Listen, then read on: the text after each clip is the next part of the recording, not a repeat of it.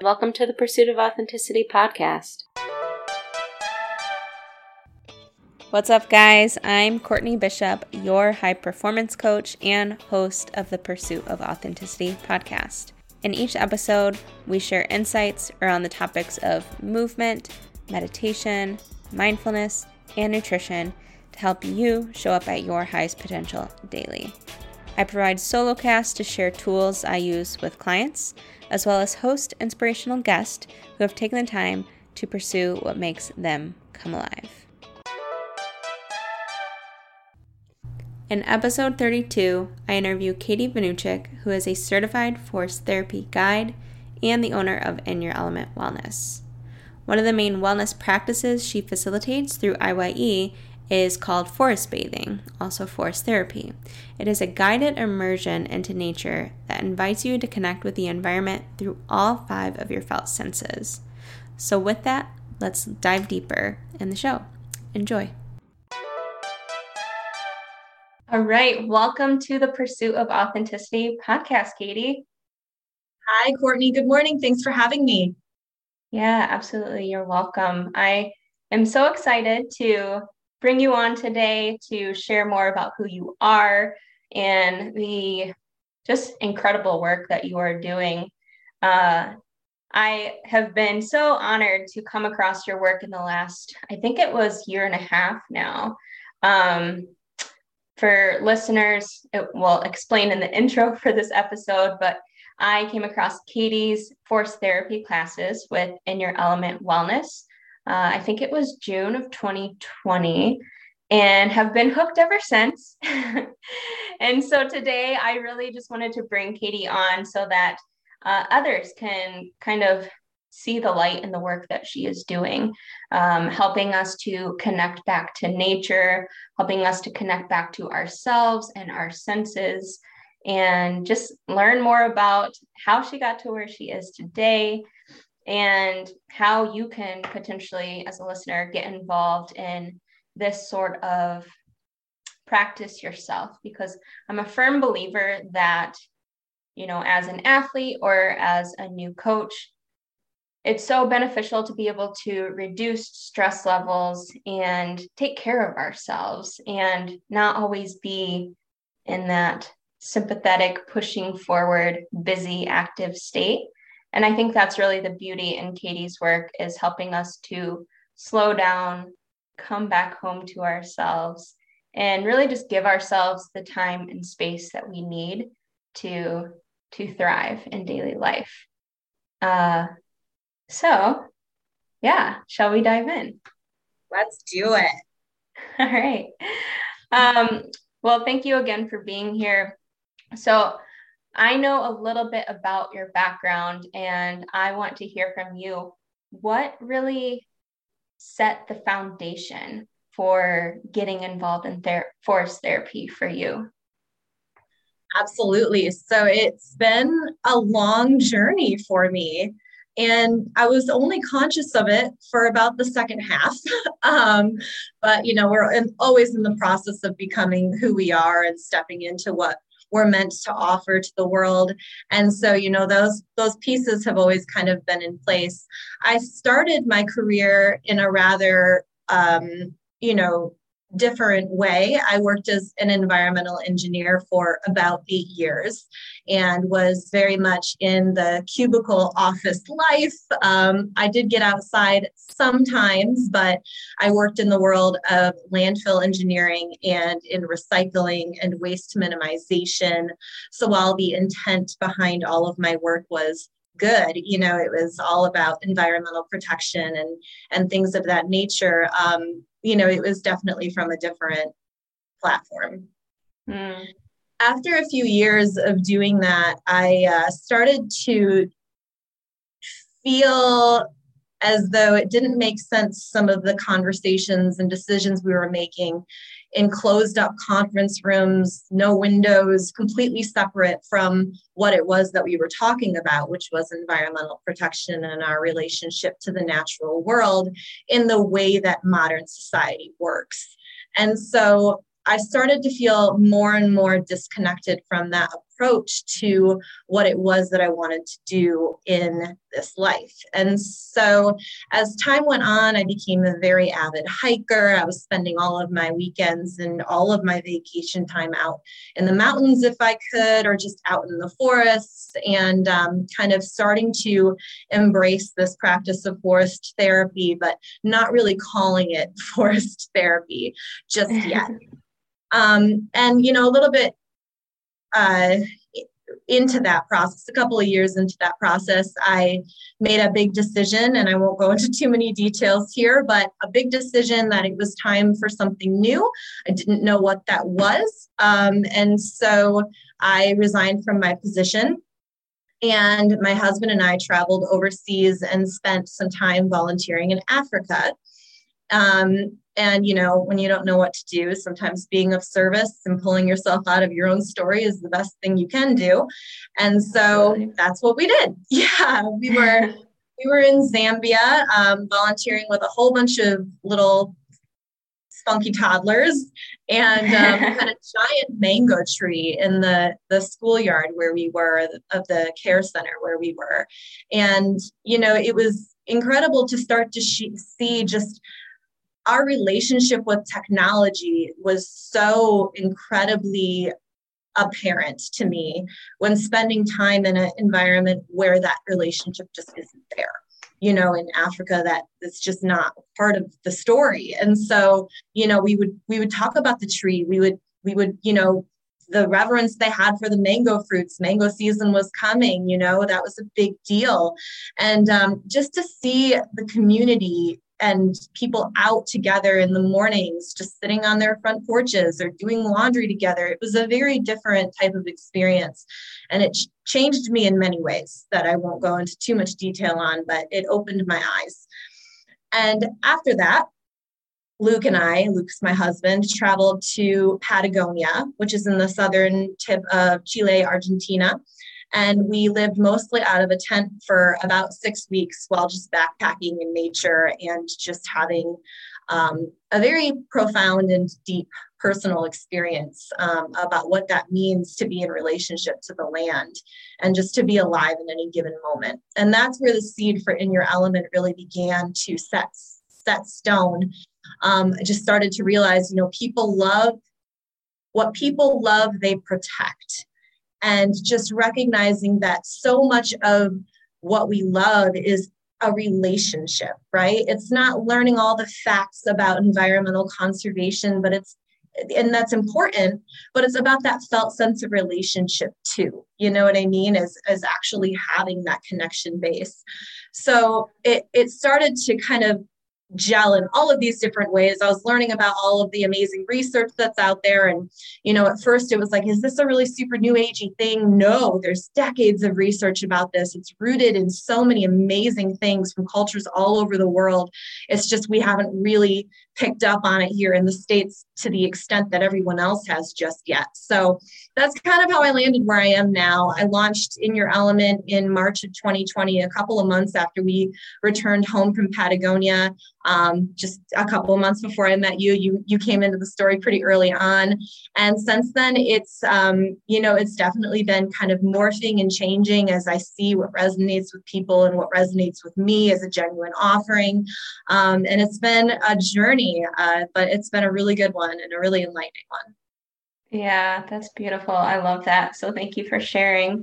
You know, I love your comment about having a relationship to the earth and the land. Therefore, we have more care to protect it. It reminds me of, in my story, working in a corporate background, kind of similar to you, and you kind of just reach this point where you're like, you know what, I need something that's a little bit more aligned to where I am. And perhaps this rings true for you, but when I reached that point in my career, of needing something that felt more aligned, I realized that so much of my attention prior to making that shift was focused on the dissatisfaction in my own story, myself. And so I was missing so much of the beauty and even, you know, it makes me think of when I go for walks now and I just see a tree and I'm like, wow, like the different colors in it. And I wouldn't have seen that before. And so I think a really large part of the work you do and you getting to this place is also inspiring other people to take bold steps in their life and, pursue that thing that they really love so that they can see more light in their world and not miss the opportunity of being able to be more connected to the land and the earth and really harness that relationship. Yeah, that right there has been such a gift. And I started this by trying to see, is this out of service for the earth, or is this out of service for people? Like what is this? What's my core essence on this? And I found that it's so deeply is both, to have those conversations with people and see people kind of stepping into their element, into their element. And what it is that, really, really feeds them, or even just like feeling fully alive in a moment. There's something so deep to that because we live at such an accelerated pace all the time. So just like you said, having a moment to lean in and appreciate, maybe just some beautiful scene in the midst of a busy day, it can change your experience. And over time, that really starts to build to changing your life. It does. Absolutely. I'm reminded of a conversation we had, I don't know, maybe a few months ago now, talking about just our favorite trees. And, this was actually maybe more than a few months ago, talking about our favorite trees, talking about what is an experience like of just sitting with a tree and how does that make you feel? And for some listeners, that may sound like so far out there, like, there's so many things you could do with your day. Why are you literally just sitting with a tree? You look crazy right now. And maybe for some other listeners, they're like, I have a favorite tree too. And so it's, really landing for them. So really my goal with this episode is to kind of bridge that gap. And the listeners who think sitting with a tree sounds kind of crazy, I really hope that by the end of this episode, you're leaning a little bit more towards the side of the fence where you're a little open to sitting with a tree and just curious about what could come up within that experience. And I really want to share with the athletes here that one of my big takeaways and why I think your work is so important is because in the world of athletics, we focus a lot on increasing proprioception, which is your ability to feel where you are in space. And what I've taken away from forest therapy is my ability to increase my interoception, which is the ability to feel what's happening within the body. And so this can lead to just more embodiment and being kind of attuned, for lack of a better word, to what you are currently feeling and experiencing. So I think for athletes out there, it could be so helpful because a lot of the mindset that they have been conditioned into is kind of ignore what you feel, just do the work regardless, which is at times a helpful mindset, but it can also be very necessary to feel those emotions rather than resist them and push them down and away. And so not only are these things important to athletes, meaning interoception, proprioception, embodiment, but they're also really important for society as a whole. Like you mentioned, like technology and just the fast-paced world can do a great job of pulling us out of our bodies and losing that connection to ourselves, our nature. So I'd love to dive into like what is your mission and your vision within your element, and how does that tie into your why and your story of like, really the experience, at least in this moment in time, what you want to, how you want to serve people in the earth. Absolutely. So My intention kind of has three separate parts. And the first is just to help people reduce technology-induced stress, right? Technology is wonderful. It has a great place. But, we're very fascinated with these computers we carry around in our pockets all day, and it's hard to disengage. But, there's a ton of research out there about how we only have such a large bandwidth of attention. And then once we get to that point, we reach this area of fatigue. And if we never have a moment to recharge, then we start to live our life from that space of fatigue.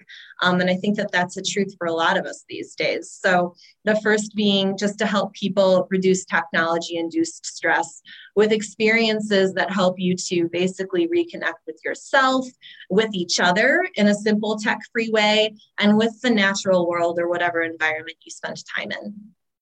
My second is to help people rediscover a sense of belonging in wild natural settings. I think, a lot of the times there's a lot of edginess, like you said, with sitting with a tree that's like, that's an edgy thing. Even just like chilling in the forest for a while, not being on a hike with the intention to get somewhere specific, which is just more of a go, go, go mindset, but to just have that sense of belonging and being okay with being still for a while and just enjoying the peace of natural settings, which is something that's available to all of us. That's my second intention. And then my third intention is just to help people better understand our sense of relationship and our connection to nature. And when we talk about nature, we have a tendency to really visualize like a forest or a wild setting, like what I was talking about kind of with that second intention. But really nature is all around us all of the time. We are a part of nature, right? We start from a little egg, we grow, we're constantly shifting. We have these soft organisms that we inhabit our bodies.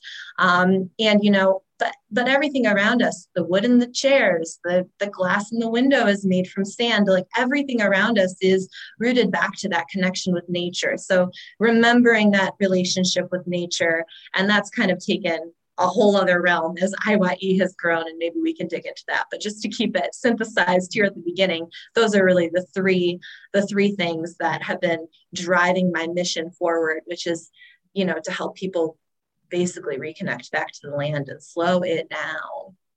Yes, I love your point about connecting with nature. It's more than just going for a hike.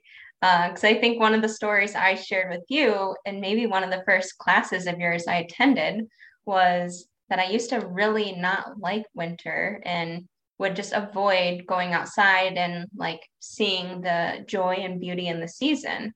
But it was, I think, 2016 that I was on a hike, and then it just kind of hit me to slow down, and instead of continue walking forward, it's like a moment of awe of like, wow, this is just like so beautiful right here. Like, where am I continuing to try to get to?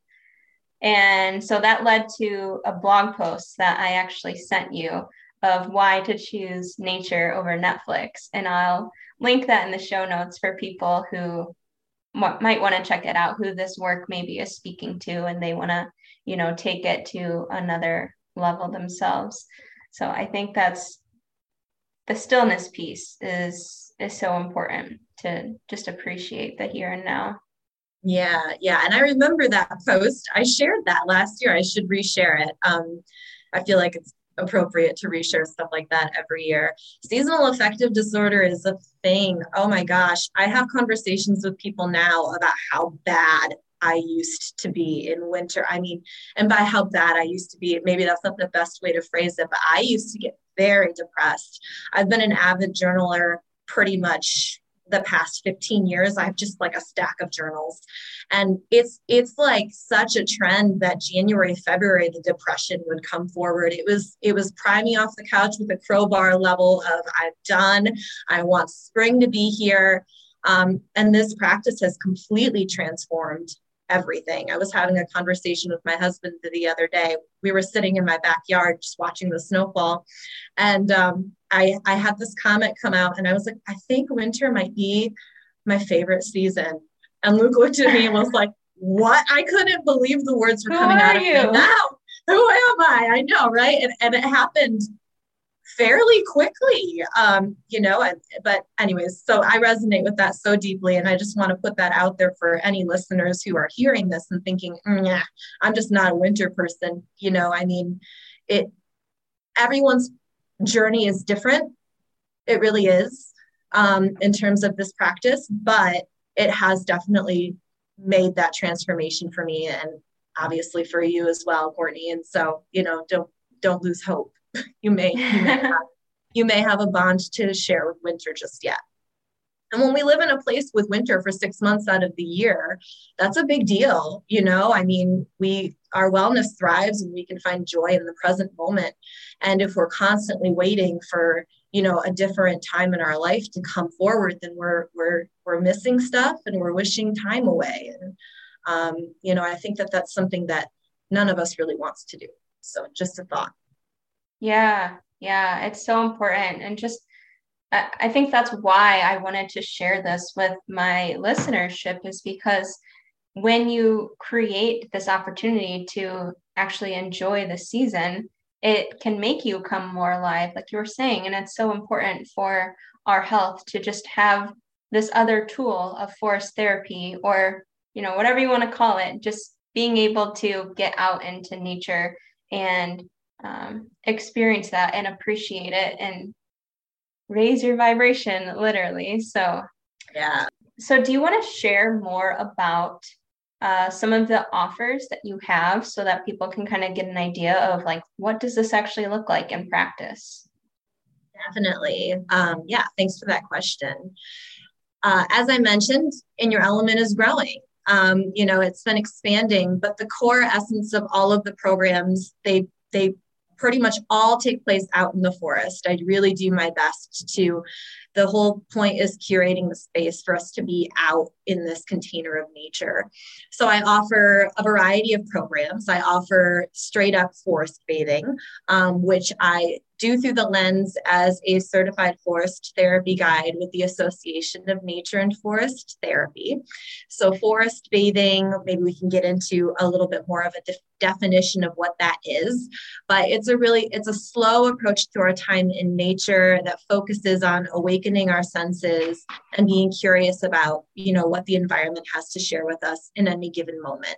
And when we do that as a community, we have this wonderful opportunity to share the experience, right, in that tech-free way, and to speak into space. We have little sharing circles and things like that. So forest bathing classes are one of the offerings that I have. In the summertime, I love to do yoga and forest bathing classes. And I see these as deeply connected because, this practice is very much about remembering how it feels to be alive in our bodies. And yoga is really complementary to that because it brings our awareness and our attention within. So yoga and forest bathing through the summertime.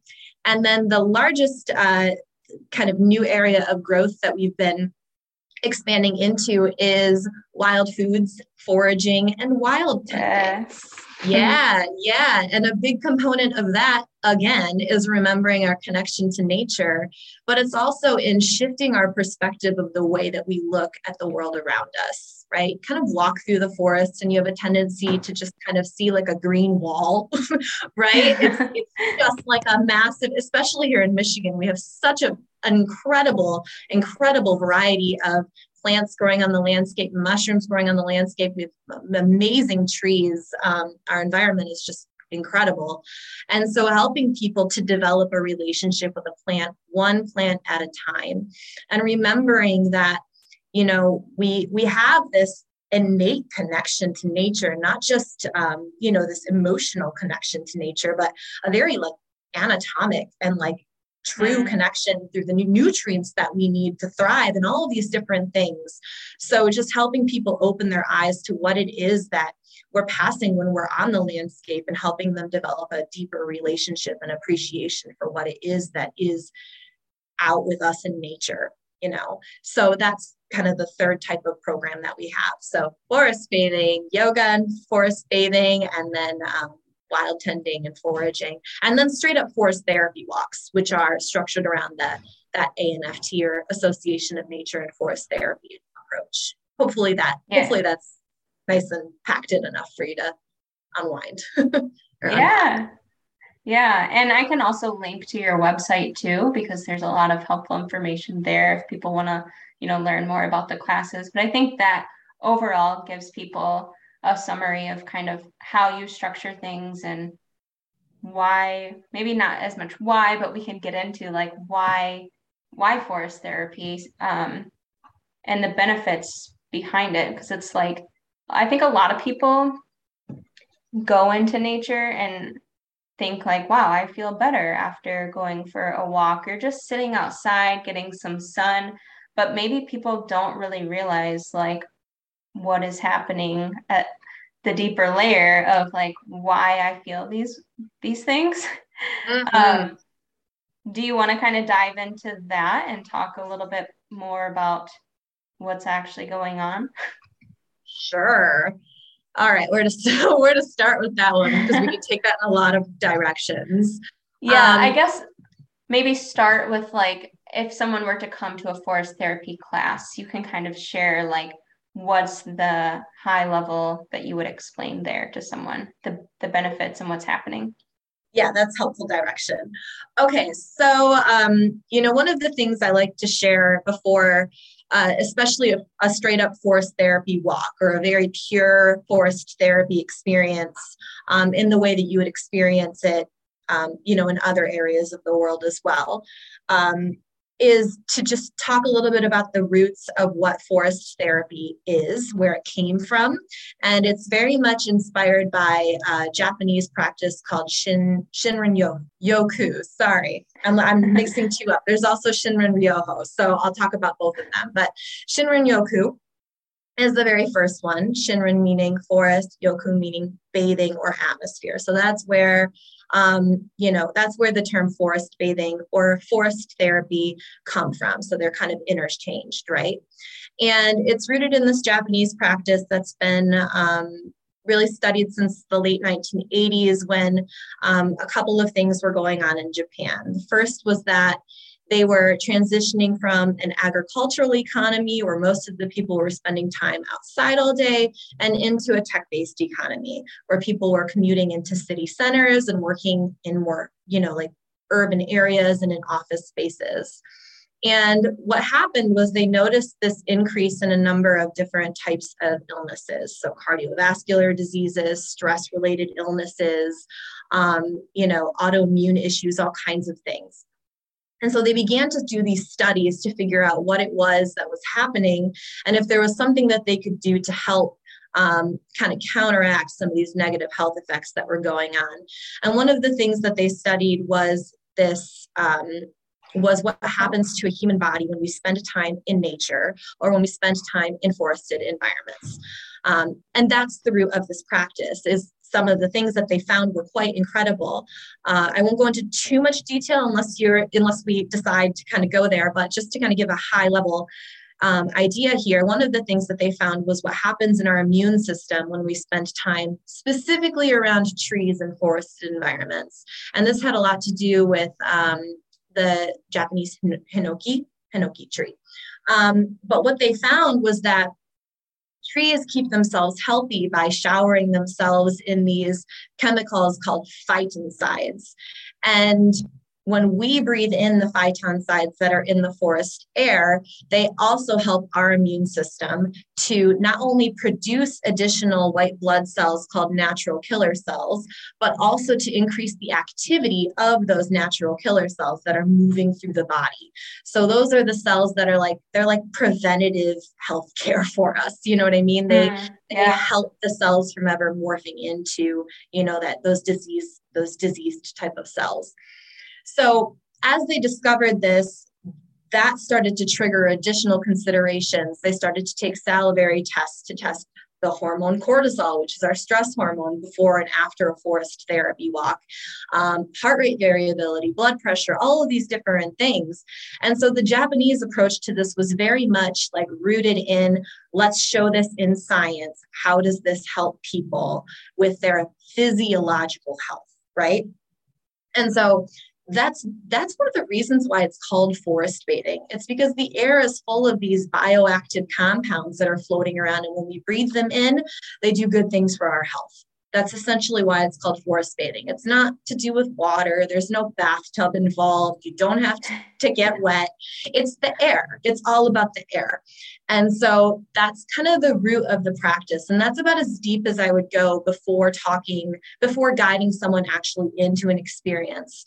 The experience itself isn't about learning the facts and the figures. As you just greatly pointed out, you know, we feel the effect without necessarily knowing why. And I think that that's such a beautiful thing about wellness practices. You know, I always say that as a yoga teacher, you don't need to know the name of the muscle that's working for you to feel it in your body doing what it's doing, to feel it getting stronger, to feel it holding you in space. And I feel like it's kind of the same with forest bathing. You know, you step into the forest and you can feel that sense of calm come over you. And then there's all these ancillary benefits that come along with that. So there's just layers and layers of things. But maybe I'll pause there and let you get a word in, and we can gear from that direction. Yeah, no, that's super helpful. Just to, like I said, bring more light to like what's actually happening and how is this all working.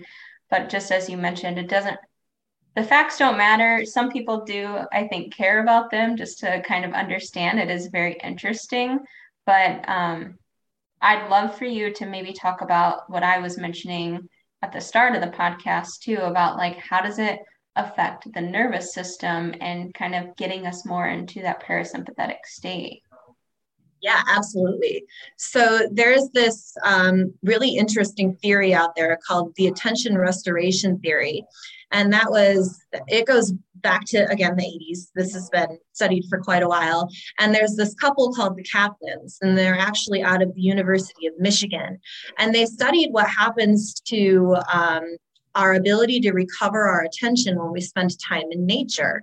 And this all has to do with our sympathetic versus our parasympathetic nervous system, right? So if we think about, you know, our ancestors that lived out, you know, in nature, they did for a very long time. It's just recently that we stopped, you know, being out, you know, in nature and living through the forest. But way back, you know, when we would have to enter into this fight or flight mode by, you know, saber-toothed tigers or whatever it is, we would get flooded with all of this adrenaline, with all of these hormones to help us fight or run away, right? Yep. And nowadays, we still have these things happening in our bodies, but our saber-toothed tiger is like our phone, pinging emails, all of these things, flooding our body with adrenaline, flooding our body with stress hormones. And we're not doing what we need to do to flush those out of the body, right? You can do it through exercise. There's a variety of ways we can do that. But what they were studying was, you know, like, how does that come back into our ability to maintain our level of attention and, you know, truly be able to be present with whatever problems are coming through our head? Because when we're in the sympathetic nervous system, we're not problem solving. We're not working on relationship building. We're not even our digestive system starts to take a back seat. We're all focused in on the fight and flight. And what they found is when we spend time in these forested environments, we can start to naturally transition into that parasympathetic nervous system or our rest and restore mode. And there's a lot of really interesting details, not just with the attention restoration theory, but with some other incredible research out there too about what's happening in the body. But essentially what they found is that it is kind of this natural progression for us to start to transition back into that parasympathetic nervous system when we spend time in forested environments. And I think there's a lot of things happening there. There's this wonderful quote by this German forester named Peter Wohlleben. I hope I'm saying that right. He wrote the book, The Hidden Life of Trees. So maybe people have read it. It's a pretty famous book. But in that book, he speaks to the fact that the illusion that time has stopped is almost perfect in the forest because trees are some of the slowest moving beings in our world. So all of these problems that stress us out from day in and day out, When we step into a forest, there's almost like this sense of separation, like the time has stopped a little bit. In the world of forest therapy, we refer to this as being in this liminal space, this space of being in between the stressors of the outside world and the moment that you're in. And so there's all of these wonderful things at place here that help us to step back into that parasympathetic and actually restore our attention so that when we go back into the world, we're not in that level of fatigue, but we're refreshed, we're rejuvenated, we're restored. It's different for all of us, what environment is best. It's not always a forest. Some people do better by, a really still body of water. There's some incredible research out there about what environments are best for people when they need to reduce stress. And we can talk about that if you're interested, but we'll just pause there. No, I love all that. And I'll link the man you mentioned as well as the book in the show notes too, if anyone wants to check that out. I just read a quote from Lao Tzu the other day too, that mentioned, I'm not going to have it exact, but just the idea of being able to create space in our life instead of always busying up our calendars. Because our brain, we can only take in so much stimulation at once before we just become, so scattered and kind of clouded. And so forest therapy or just whatever it is for you, meditation, to be able to kind of take a step back and let the brain assimilate all that information and stimulation to create space and be able to just see a little bit more clearly, I think is so important. The importance of doing nothing, which is kind of what forest therapy allows us, getting into that state of getting off the hamster wheel and not feeling like we have to keep pushing forward to get somewhere, and just allowing ourselves to be and kind of allow the illusion of time to slip away to truly nourish our being. But I think it's easy to fall into the trap of the hamster wheel because we've kind of been conditioned into it over the years. Like you said, way back, well, it wasn't that long ago in the grand scheme of things, but with the agricultural revolution, and we had to work all the time for our food and to provide for families. And then the industrial revolution, and more people were going to work. And so this lifestyle of having to always be doing in order to provide for yourself and for your family was the way of survival. But I think we're stepping into a space where we do have more opportunity to slow down. And so that is my hope with this podcast, is if anyone listening is still kind of feeling like you're like, oh my gosh, I do live in a hamster wheel every day, or I have, that visceral feeling of always having to be on the go, maybe this can be an opportunity for you to ask, how can I start to make some shifts in my life? And look into, how can I join a forest therapy class near me? Or how can I make more time to just get outside, no matter the season, and create some space in your life to just focus on what's right in front of you instead of looking way over there. Yeah. And, I would encourage anyone who does decide to do, some kind of a forest therapy experience to go into it with an open mind, but to let it be exactly what it is. I think we have a tendency to really want to have a profound experience, right? I mean, we all want that. That's at the heart and soul of a lot of our seeking, but there's this wonderful quote that one of my mentors at the Association of Nature and Forest Therapy, he'll often say that you can't open a rose with a crowbar, right? So to be patient and let this be a practice that grows. Such an essence of forest therapy is giving the thinking mind a moment to rest And we really do have a bias toward work and producing. And it's very difficult to give ourselves an opportunity to just sit and do nothing. We're like, this is a waste of time. I could be doing something else. But as we sit and do nothing, or explore something really simple, like what's in motion around me, I'm just going to hang out with that for a while and see what it has to share. We start to notice more, and all of those sensations of being alive in your body, the gifts of sight and sound and touch, and all of these things, the way that we're experiencing the world, but are too busy to really notice on a day-to-day basis.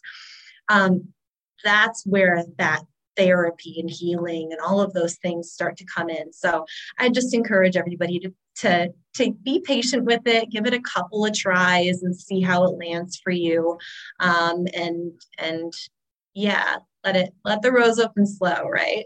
I love that. Yeah. I don't remember who said it, but there's the quote, nature does not rush, yet everything is accomplished. So I feel like that was Lao Tzu. Probably. Sounds right. I don't know. It is a good quote. Yeah. Yeah, it is. It is so important to be patient in the process with yourself and have grace as you start exploring these ways of being in the world and, like Katie said, see what it has to show you. So I'm thinking for people who are curious about implementing this, but maybe don't have a forest therapy guide close to them, how would you recommend them kind of starting to incorporate this in their world? Yeah, I'm really glad you bring that up. So I'd love to share maybe 2 types of forest bathing invitations that you can do on your own.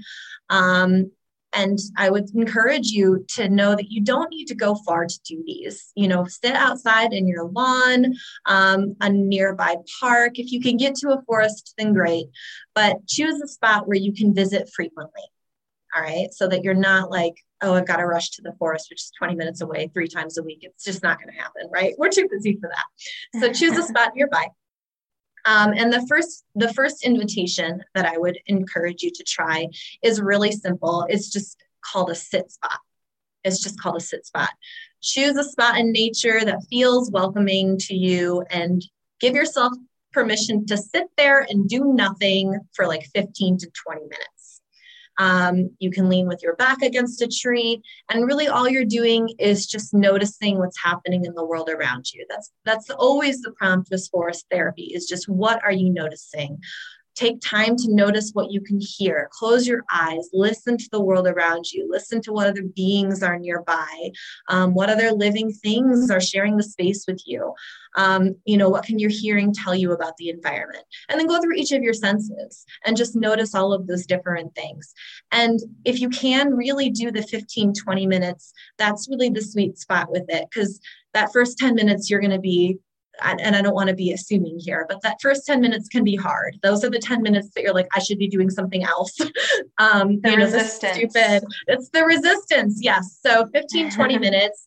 If you can go out and do a sit spot a couple of times a week, that can start to kind of show you just a little bit of what this practice has to offer. If you can do the same spot, I would encourage you to do that, because then you'll see that there's always different experiences, even if you're in the same location. And then if you start to really visit that spot throughout the seasons, it'll really open your eyes. So I would encourage a sit spot practice as one opportunity. And then another one that you can do, maybe while you're out for a walk, if that is more the vibe on how you like to spend your time outside, is a second core invitation that we offer, which is simply called What's in Motion. And I mentioned this earlier too. Basically, what you're doing is you're walking slowly. So we're usually the thing that's moving the quickest in the environment around us. Most of the time, that's generally where we're at. But go for a slow walk. So bring the speed down and send all of your awareness into noticing what's in motion in the world around you. And this is incredibly effective at helping us slow down mentally. We're noticing the tiny movements of the branches kind of fluttering in the breeze. Maybe you notice the clouds moving overhead. Maybe you notice the blades of grass just slightly shifting, or the animals that are in the environment. And even if you feel like there's no motion, maybe just question whether or not that's actually true and slow down more and look closer. And again, take 15, 20 minutes to do this. What's really nice about having a guide is that they hold the time for you, so you can leave everything, back in your car or whatever. There's no need for a watch. There's no need for a phone. But in both of those practices, I encourage you not to bring the phone, because we have such a temptation to take pictures of things when they seem really beautiful, which is wonderful. But we create potent memories when we're spending time really paying close attention. So know that you're not going to lose that. And you can always go back out and take a picture later. But I'd encourage a phone-free activity if you can. And if you need that alarm set for the time, to try to really honor it. Set the alarm on your phone and then set it across the yard or something, away. Temptation is real. So that would be a suggestion on how to get started. I love those. Thank you so much for sharing. What about for folks who, like you mentioned, if you have a guide, it can just provide a little bit more freedom. I'll speak from experience because I've attended Katie's classes, that it's so, so helpful for someone to hold that space for you and be able to really let go. So if someone is listening first of all, if you're listening and you're in Grand Rapids, highly recommend getting to one of Katie's classes. If you're not in Grand Rapids, how could someone, is there a website for forest therapy that they could look up to find a guide near them? Absolutely. So the organization that I trained with, I've mentioned them once or twice, is the Association of Nature and Forest Therapy. So you can find them at anft.earth. And Courtney, maybe you can link that in the show notes. And if you go to that, if you go to their website, they have a map, find a guide in your area. It's an international map. They've trained guides all over the world. They're the largest network of forest therapy guides internationally. And so there's a variety of people. There's like I mentioned, it's still growing in the States, but there are a lot of guides out there. So it's likely you'll be able to find somebody within driving distance that's offering some type of an experience via that platform. So take a look at that. They have a find your guide, and you can just, straight up little pinpoints on a map and see what works best for you. Yeah, that's amazing. Oh, yeah. And then one more thing that you could possibly do with the experience of COVID, one of the other opportunities that some of the more experienced, the guides that have been doing this for a long time they've been toying with virtual walks, which sounds really counterintuitive because you're like, no, phone isn't supposed to be a part of this.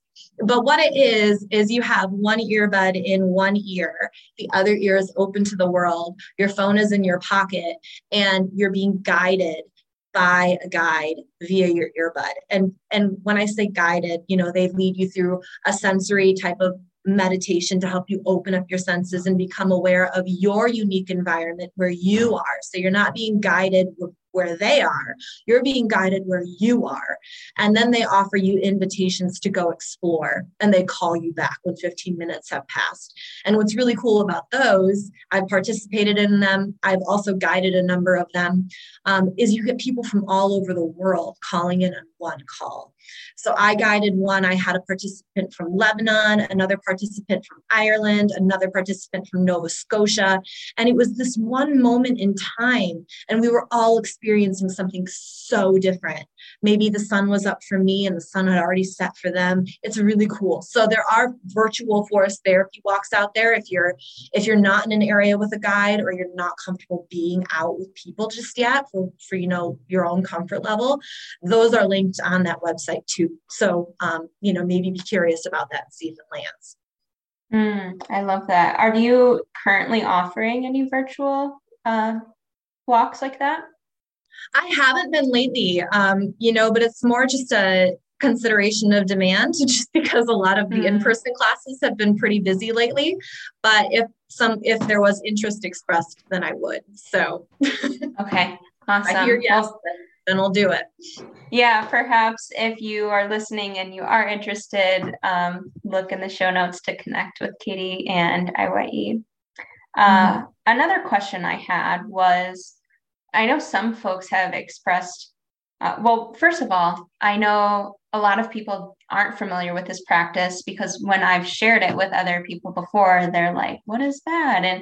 But there is interest. So thank you for sharing the ways that they can implement it and how to find access to it wherever people are located, because I think there is a need for it and a curiosity.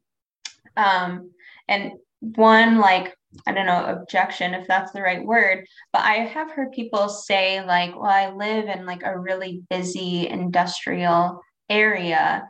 So do you have any suggestions for maybe if folks live in that sort of environment, like how could they still connect to nature and kind of find effectiveness in forest therapy, maybe without a forest? Yeah, that's a wonderful, wonderful point. So it's called forest therapy, but you don't need a forest, as I mentioned. One thing I would say is that pretty much wherever you are, you can see the sky. You can see the sky. Lie down and look up. There's a whole other world happening above our heads all day, every single day. It's constantly morphing, constantly changing. So I would encourage people to consider that. I would also say that, one of my mentors has commented that he's had profound experiences sitting with a tree in a parking lot. I have never had that experience personally because I've never really tried, but, there's a whole world of things happening on a single tree. It's home to all kinds of insects. It's home possibly to birds or to squirrels. If you have a tree that's growing on your sidewalk, maybe go down and get curious about what nature is living there. Nature's around us all the time. We try and hold it back, right? But it's constantly coming back. That's why we have to mow our lawns constantly. So even if you have like a little patch of grass, lie in your belly, see what's going on down there. And try and get curious about the microenvironments that are around you. Even living in a city apartment, if you have plants in your home, you can do different types of forest therapy experiences with those. It can be harder. I'm not gonna lie. At least from my perspective, there'd probably be colleagues in my world that would disagree with me on this. But I think it can be harder to connect when you're in that type of environment, not because the nature's not there, but because the distractions are so close. And so we have to have that real level of intention with it, to try to not have the human world be more apparent in our awareness than the natural world. And, it's really important that we go into it without this essence of judgment of this is good and that is bad, especially with soundscapes. We have a tendency to pick and choose the sounds that we hear, and everything else falls to the background as noise. And so trying to notice all of the sounds without a place of judgment, knowing that all hold a place within, I guess, for lack of a better word, the music of the area where you are, even if it's cars. Yeah. But the thing is that when we acknowledge all of it from that space of, accepting it all into our range of hearing, then we can start to notice the stuff that's in between. We can notice the sound of the wind blowing through the branches. We can even start to pay attention to the silence that holds all the sounds. And that can sound a little bit edgy or strange, but silence does have a sound. And when we pay attention, you can start to notice it. And so I would just encourage people to find the microenvironments that are available to you. And if you don't really have one, look at the sky and just see how that might land in the moments between when you can get out into, more of that forested type of environment. Hopefully that's helpful. Yeah, definitely. Because I've heard this from numerous people, or maybe not numerous, but at least a few, of like, I don't have time to meditate or do any kind of, therapeutic practice. But also I don't have the right environment. Like they want the Costa Rica beautiful mountains and tree landscape. And while that may be ideal, it's not always a reality for everyone. So I think being able to make the most of whatever your current situation is perfect, is good enough to be able to connect to something deeper and slow down a little bit. Kind of bringing it back to what we started on is our belonging and feeling our connection to other humans, to other animals, to non-animal beings. And once we have this deeper connection, we can really start to care and protect our environment and our world. Like in 2022, we're seeing all these perhaps catastrophic things happening. We don't have to go too much into them, but fires in nature and oceans being polluted and the temperature rising, and not to like fearmonger, but like I guess stating more reality. And so how can we, as you've been stating, notice more and kind of step out of our self narrative of what's going wrong in our personal world and kind of see this bigger picture of, okay, and how can I help and where can I step in here? And you may not think you have, like a lot of power, but like one person can truly make a difference, as Katie here is showing us in the work that she is doing. And yeah, we all, as cliche as it sounds, like we all make a difference in each little action that we take. So yeah. Yeah, we definitely do. I have two strands of thought on that. One coming from my former life, where I literally helped write environmental legislation and things like that. And then one coming from my current life from the lens of forest therapy and just like the general essence of eco trauma and all of that and how that plays into the way that we relate to the world. So I think I'll start with that one, the forest therapy lens, and say that so much about what makes this practice different than say mindfulness or meditation or anything like that, is that it's about igniting relationship, which is a two-way street, right? It's acknowledging ourselves within this web of life, and that's that essence of relationship makes a difference in the way that we relate to the world and the way that we relate to nature as a whole. We have a tendency as society to relate to things as there's us, and then there's all of these natural resources that are available to us, right? But shifting our perspective from them being natural resources, them being a being of their own that's on the land that we hold a relationship to because it provides us with this life-giving thing. It's a different way of thinking of it, because when we think of natural resources, it becomes very extractive. It's all about how can this benefit humans?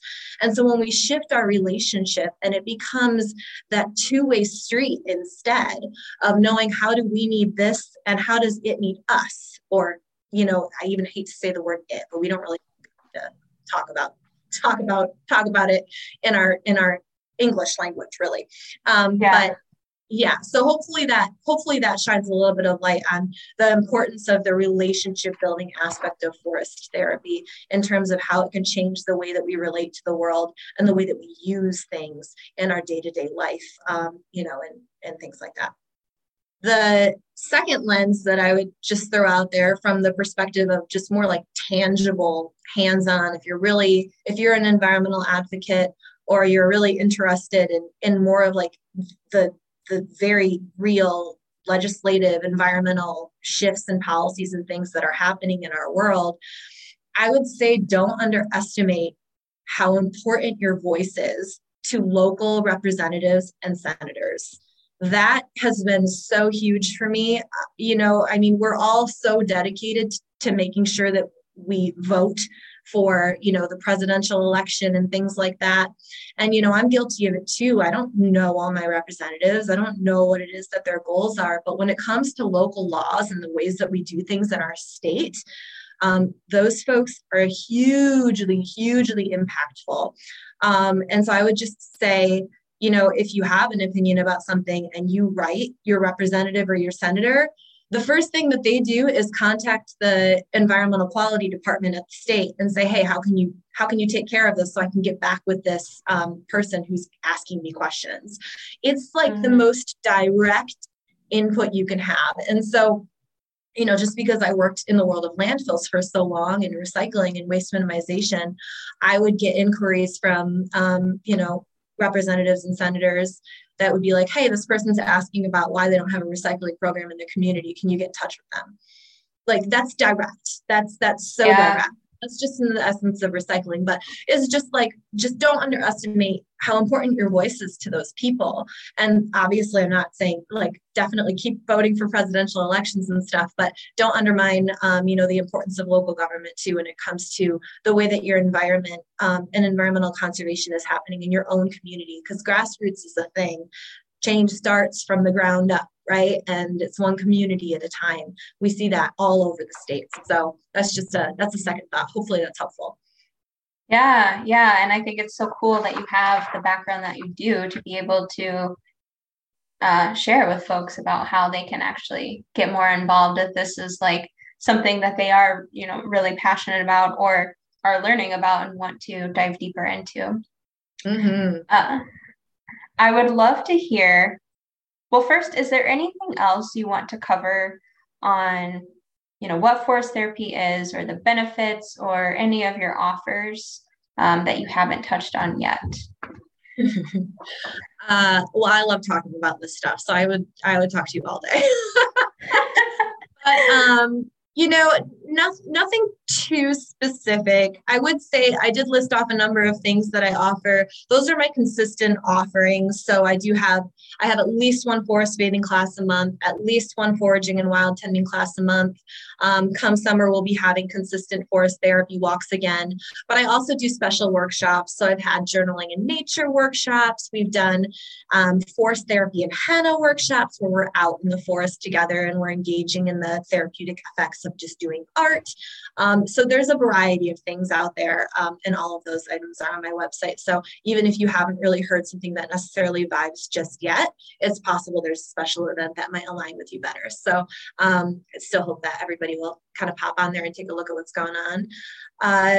And then, just otherwise, I would encourage everyone, if they're interested in this, there's a massive amount of resources out there these days, a growing number of books about this. If you're interested in the actual data and the more tangible evidence that they have coming out of some of these institutions all over the world,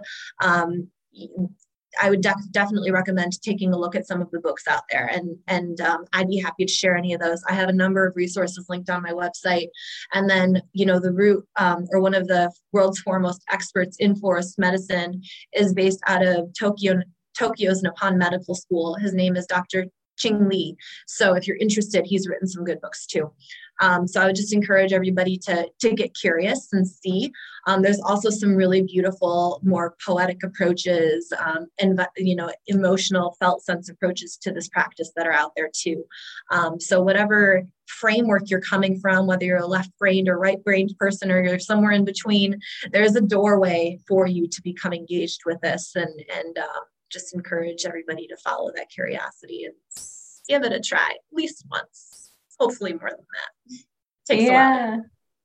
Yeah, I love that. I just, from my own experience, to share with listeners, these classes have really helped me to open my eyes to especially the foraging classes, just how much is out there in the world to help our wellness, whether it's taking leaves off a tree to eat, or berries, which that's kind of obvious, but more of the homeopathic, I think that's the right word, of healing modalities that nature provides. It's really educated me about that. And just, as I've been mentioning, slowing down and just noticing more in the natural environment around me. So as Katie mentioned, I hope that you do try it on and at least give it a shot to see how it goes for you, and be patient with yourself in the practice.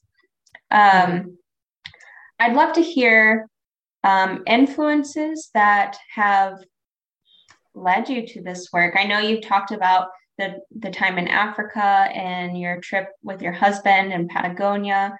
Are there particular people or any other, moments that really stand out to you that influenced this path? I would say,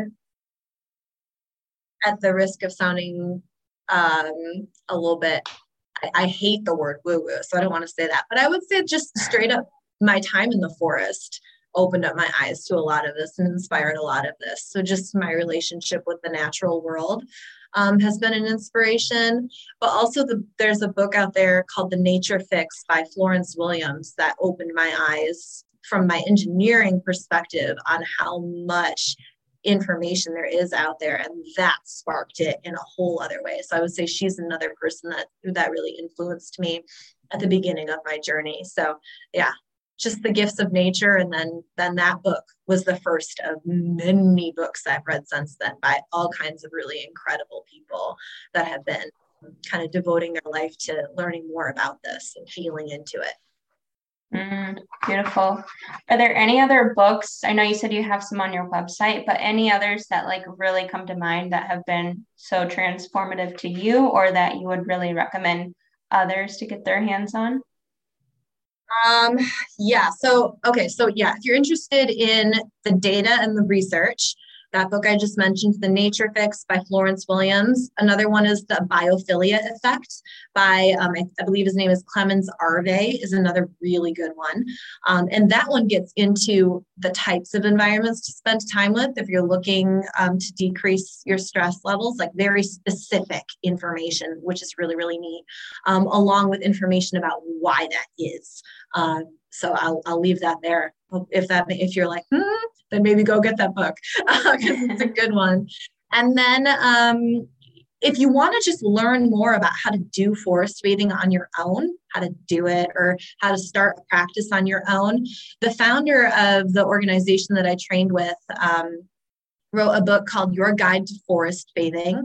That is definitely something I would recommend. There's a variety of different types of invitations that you can try out. There's an introduction to the idea of what wild tending is. And there's also just a description of this whole relationship-based approach to our time in nature that is really, really good. Yeah, so Your Guide to Forest Bathing would be a good one to start with. Mm-hmm. Cool. Thank you for those. And again, we'll link them in the show notes for folks. What is on the horizon for IYE? Without giving away, you share as much as you would like here, but would you like to share kind of where you're heading next? Yes, I would love to. So, when I got started, I was all about the 5-year plan, but I've realized that 5-year plans don't really work that well for me, because I think about where I was 5 years ago, and I would have never imagined in a million years I'd be doing this right now. So more of like a 1-year plan. Yeah. And then letting the inspiration come as it does, right? But a couple of things that are in the more immediate future that I'm excited about. I'm going to launch a new, more community-based donation style class opportunity. I really want to open this up to as many people as possible. And so that's going to be essentially just me creating a container, and it's going to be a community sit spot and sharing circle opportunity. So what that means is that I'll facilitate different locations around the Grand Rapids area. And if you sign up, donation based, if you can, if you can't, don't worry about it. We'll all gather together. We'll go out and we'll do a sit spot, which is that that invitation I mentioned before, and then we'll all come back together and we'll do a facilitated sharing circle, and then we'll go on our day. So it'll just be an opportunity to have that community connection in your sit spot practice in a little bit more of a container. So I'm excited about that. That's going to be getting started. Amazing. I would love to start it now, but I don't know how many people I'm going to get to go sit in the forest when it's 11 degrees out in February. So I'm being patient, and that'll probably be this spring. And I'm also excited to grow the wild foods and foraging and wild tending program. My husband and I are going to start a rent-a-forager program this spring, which is basically going to be, we'll come out onto your land and we'll help you learn about what you have that's growing there, what beings share that space with you, what they may have to share with you in terms of foraging opportunities, and then also shedding light on that practice of wild tending, which we didn't get too far into, but that's really at its core, it's ethical approaches to foraging, and from that relationship-based approach where we're not taking everything that's available to us, but we're acknowledging, we're taking a small amount. We're acknowledging what other beings on the land might be using that as a food source based on the time of year, all of these different things. So we're going to do a rent-a-forager program, which I'm very excited about. We've had some interest in it already. So just helping people learn their land and feel connected to their home. And I'm also getting started with some workplace wellness stuff this year. I've always had it out there, but haven't really been super pursuing it. Yeah, so I just got the 2022 catalog of all of our workplace offerings done. So if anyone has a workplace program that's already in place, and then they're looking to enhance it with this, which is a very inclusive approach to workplace wellness. It is something that people of all kinds of physical fitness levels can be involved in. It resonates across ethnicity, age groups, gender identification, all of these things. And it doesn't require you to put on yoga pants or sit on a yoga mat. So if that's interesting, I do have the workplace wellness programs getting going, as well as presentations that get into some of the details. So the data behind this practice to help people learn about the practice that they're about to engage in and maybe get that next level of appreciation for what it is that you're doing, which can help us slow down in the moment when we're like, okay, I know that this has stuff behind it, so I'm willing to sit here for 15 minutes. So that's another thing. So those are a couple of things we've got going on, but it's growing every day, and I'm really excited about that. Yes, beautiful. I love to hear all the directions, and just what's resonating with the community and kind of going off of that. That's so cool to watch. What has been your favorite part of IYE thus far? Is there that may be a loaded question, but what comes to mind? The time outside with other people, 100%. Being able to share this with other people. It's always the in-person moment that makes it so meaningful. Because, anytime you launch a new business in this day and age, there's a lot of social media involved, and there's a lot of, just explaining exactly what it is via, all of these networks of communication. But when we're actually out there together and I get to hear people share about their experience, I'm always shocked by how often tears come up. I've heard some very interesting things about, people just dealing with something that happened in their life a really long time ago, but they've just never had space to process it. And then sharing it into this space with a whole bunch of people they don't know, the bravery that takes, they're just like the release that you can see come through. I'm not a therapist at all. We're very careful to say that. We're a forest therapy guide. We lead you in the forest. Nature is what the therapy is. We're just there to skillfully hold a container for you to have your experience. But I would say that that's been the most great thing. And then sometimes it's just people who are like, I need to slow down more. I need to go outside more. Just those little statements of connection and seeing this kind of start to influence or, be a part of someone else's world too is so incredibly rewarding. I feel like it will never stop just amazing me. Yeah. Mm-hmm.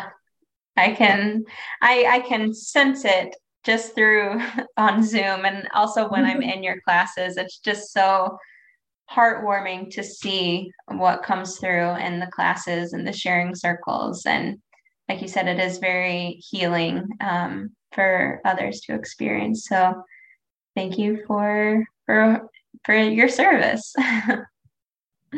Thank you for being there.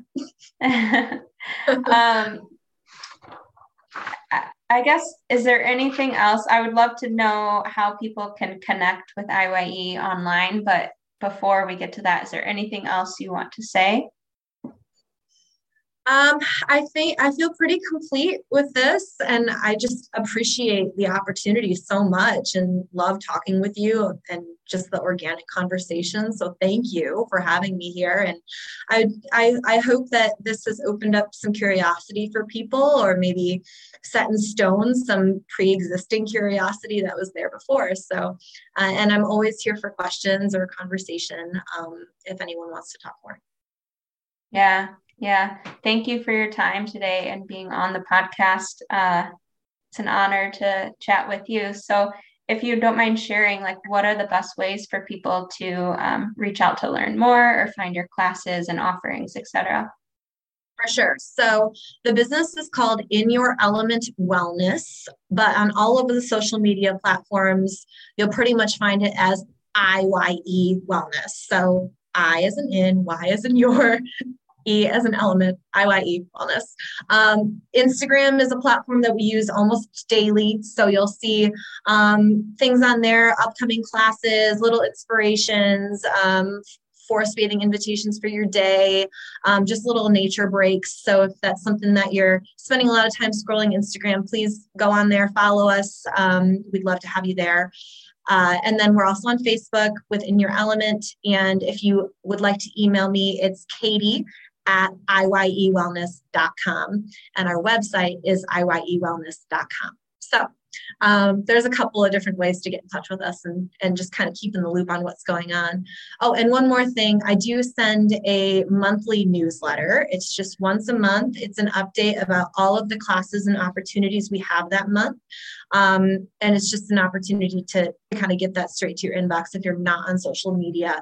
And I really only send like one, maybe two a month if I have a special class. And sometimes I'll send coupons or special things too. So if you're interested, you can subscribe to that on our website. Awesome. I will link all of those as well. Yeah, this is job with all these links. Yeah, I know. It's helpful though. For me as a podcast host, I do a lot of listening to other podcasts, and I love when other podcasts have all the timestamps and resources and links. So I do that as well. Mm-hmm. Yeah, it's such a nice touch. Well, thank you so much for being on the show today, Katie. It's been a wonderful journey being able to connect for the past couple of years and see where IYE has taken you. And I look forward to continuing to be part of the journey and to, what else it will bring for you. Thank you, Courtney. I'm really excited too. It just keeps unfolding, right? Absolutely. It's all over the place.